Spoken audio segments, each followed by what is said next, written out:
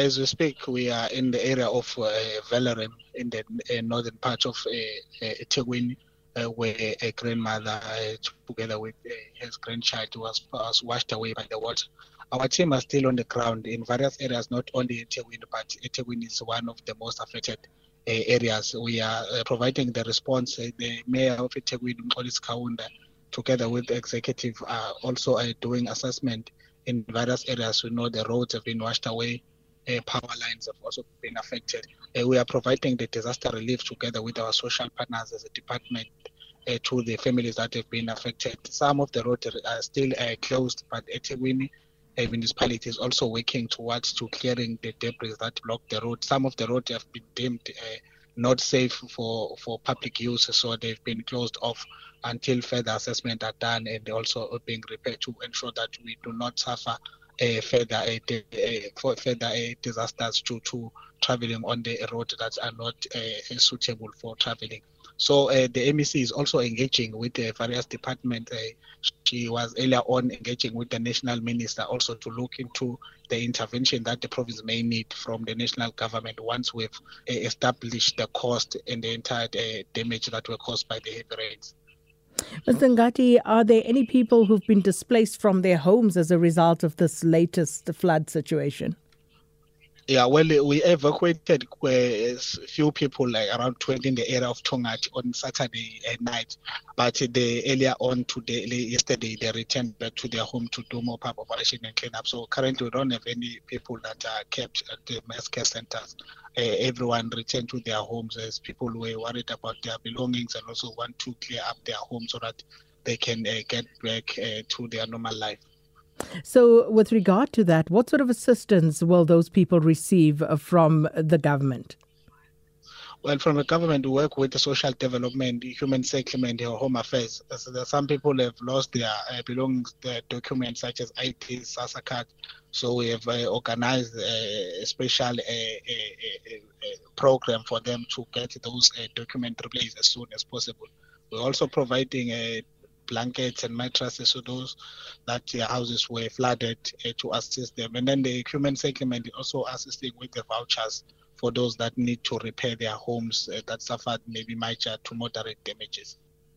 So as we speak right now, Mr. Mngadi, what is the overall death toll, and not just in and around the Durban area, but of course we saw as far as Ladysmith as well, there was a situation that developed there a few weeks ago as well. So talk to us about the overall death toll since the beginning of the year.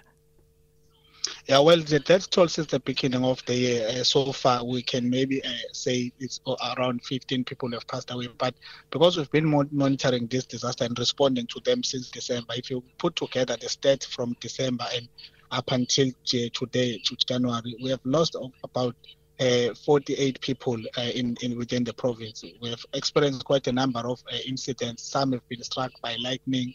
Some were washed away in their cars when they were attempting to cross flooded rivers. So there has been a combination of many factors and many incidents that differ from one incident to another. We have also recorded quite a number of drownings, and we've been pleading with the people to also exercise extreme caution, particularly when traveling during the rainy weather. We encourage people not to attempt to cross flooded bridges and swollen streams and rivers. Mr. Mngadi, do you have a total on the number of people who remain missing at this stage? Yeah, well, in the area of eThekwini, where after the heavy rains that battered the province or the city on Saturday evening, we have so far only 2 people that have been reported missing. They were washed away on Saturday night. Their shack was washed away in the area out. With regard to roads and bridges that have been severely affected by these heavy rains, have there been any closures or diversions that have had to be implemented? Yes, there are many detours that have been implemented across the province. In areas of South Coast, there were also some roads that have been closed by the engineers because they deemed not safe for traveling at this period.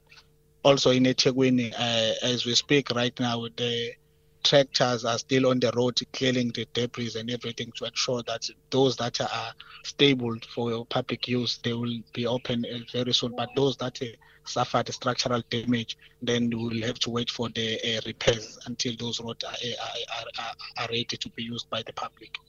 Speaking of structural repairs, I've seen some pictures, where there've been houses where it seems pretty much what would be the supporting ground underneath looks as though it is or will be washed away. And that seems like very precarious situations developing for certain homeowners. Are you aware of those? And again, in that instance, what sort of assistance are you able to render to the homeowners, Mr. Mngadi? Yeah, well, the situation differs from one person to another. We understand that some people have insurances in their homes that they can make use of during this difficult period. However, as a department, we are also assisting those where we can. There are processes through the Human Settlement Department that is also assisting the flood victims for those people that have been affected. But also another issue that we've been raising is that there are some houses that were built illegally in a land that is not suitable for building houses. There is quite a number of, also in urban and rural areas. This is the problem that we are also addressing through traditional leaders, municipalities in various areas. Well, Mr. Mngadi, we'll leave it there for now. Thanks so much. Siboniso Mngadi is the spokesperson for the KZN Department of Cooperative Governance and Traditional Affairs. You can find SAFM Current Affairs on 104 to 107 nationwide.